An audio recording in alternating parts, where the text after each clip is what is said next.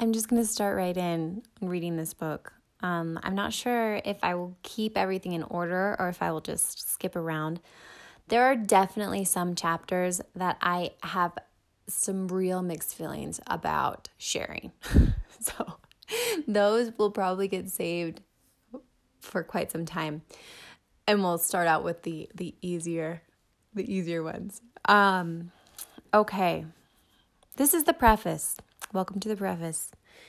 Why? Why this? Why now? Why me? Why you?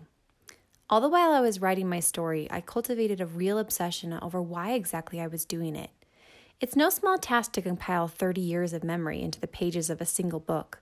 Not to mention, the time in my life I chose to begin writing is not particularly conducive to producing high-quality academic projects. I have 4 children, 7 and under. My youngest isn't even 2 yet. Some days I can barely function. I won't even begin to describe what sort of mental strain and physical tax my body is under during this phase. If you're there, you know. And if you've been there, you've probably forgotten and replaced it with all the wonderfully magical moments that come with it. I hope.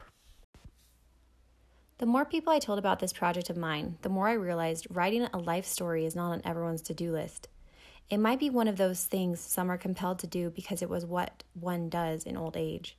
If you make it that far and happen to still be sharp in the memory department. Maybe it's out of obligation to history or a reverence for life or an attempt to solidify relevance in a world that will someday no longer contain you. I wager there are more of us than will admit. Were we given a second chance, we'd erase a thing or two. Maybe even more than that. And maybe it's not easy to write a life that you're trying to forget. I'm grateful and perhaps somewhat unique in wishing to remember it all. After all, experiencing or even choosing the bad in life helps refine the good. I began the whole thing by writing what I thought would be the preface, but later merged into the story itself. My sister wisely asked, "Isn't the preface supposed to be the last thing you write?" So I took her advice and am writing this fresh at the very end. Now nearing completion of this daydream down memory lane, I'm finding there are a handful of reasons why I bothered to begin and more importantly, why I finished. After all, my life is nothing special. I am no one. There is no great accomplishment I call mine that you won't find in your average group of randomly selected 30-year-old white American women. I am common, and my story absolutely reflects this. But I've learned that doesn't make it less valuable.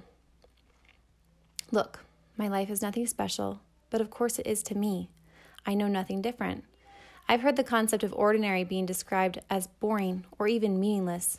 Somehow the idea of being anything less than extraordinary or extraordinary, using a British accent just the way my second grade teacher, Mrs. Harris, suggested I do in my role as Mrs. Banks for the elementary play Mary Poppins, which is the only way I ever say this word in my head, has pulsed through popular culture as some sort of unfulfilled destiny where you're denying your true potential.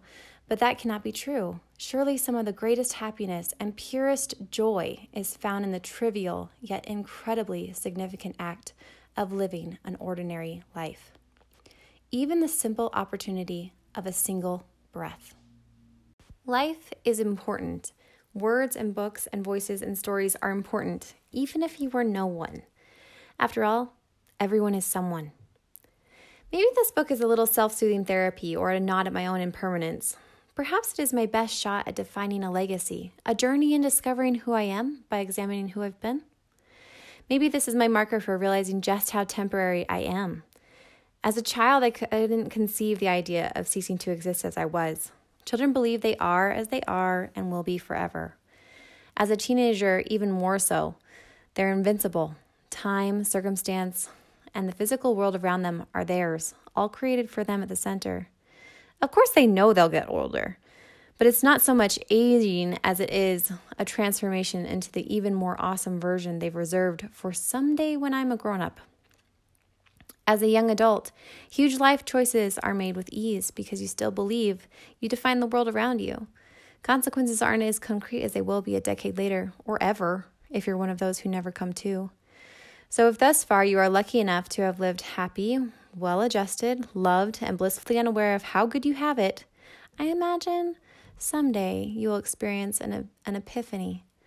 A quarter-life crisis, perhaps, where you'll cease blazing through life completely unabashed by the idea that someday you too, yes you, will die.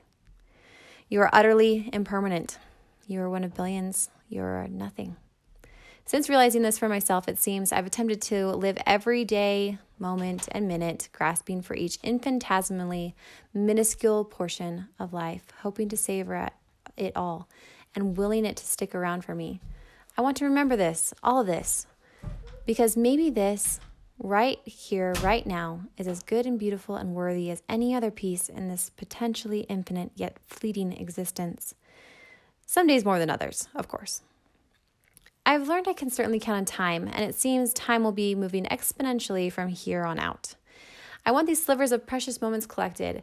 It brings me a lot of joy to recall happy times, the little blips of humor, of magic, of life lessons, of things in the moment that went completely over my head, but now hold some of the best treasured insight that only living can teach.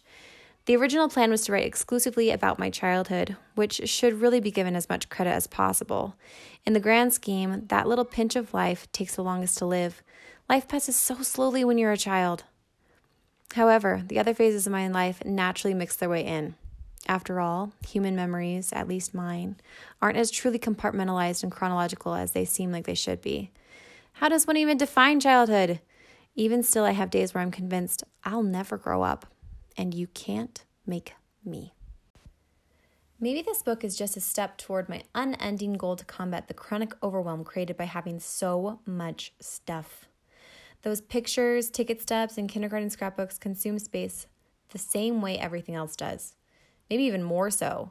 Sentimental clutter is heavy. Wouldn't it be nice to trade it all in and have just one neat and tidy little book to help me remember? It could be I wanted to do something long-term from start to finish and do it well. Better yet, writing may very well be my choice creative outlet. Maybe the idea of someone else attempting to tell my story when I'm long gone by rummaging through my things and piecing together an inaccurate plot plagues me to no end. I'm convinced no one can, could, or would write the story the way that I did. But ultimately, the reason I wrote this book is whatever I say it is. That's the beauty of writing a book for yourself. So here it is, my purpose statement.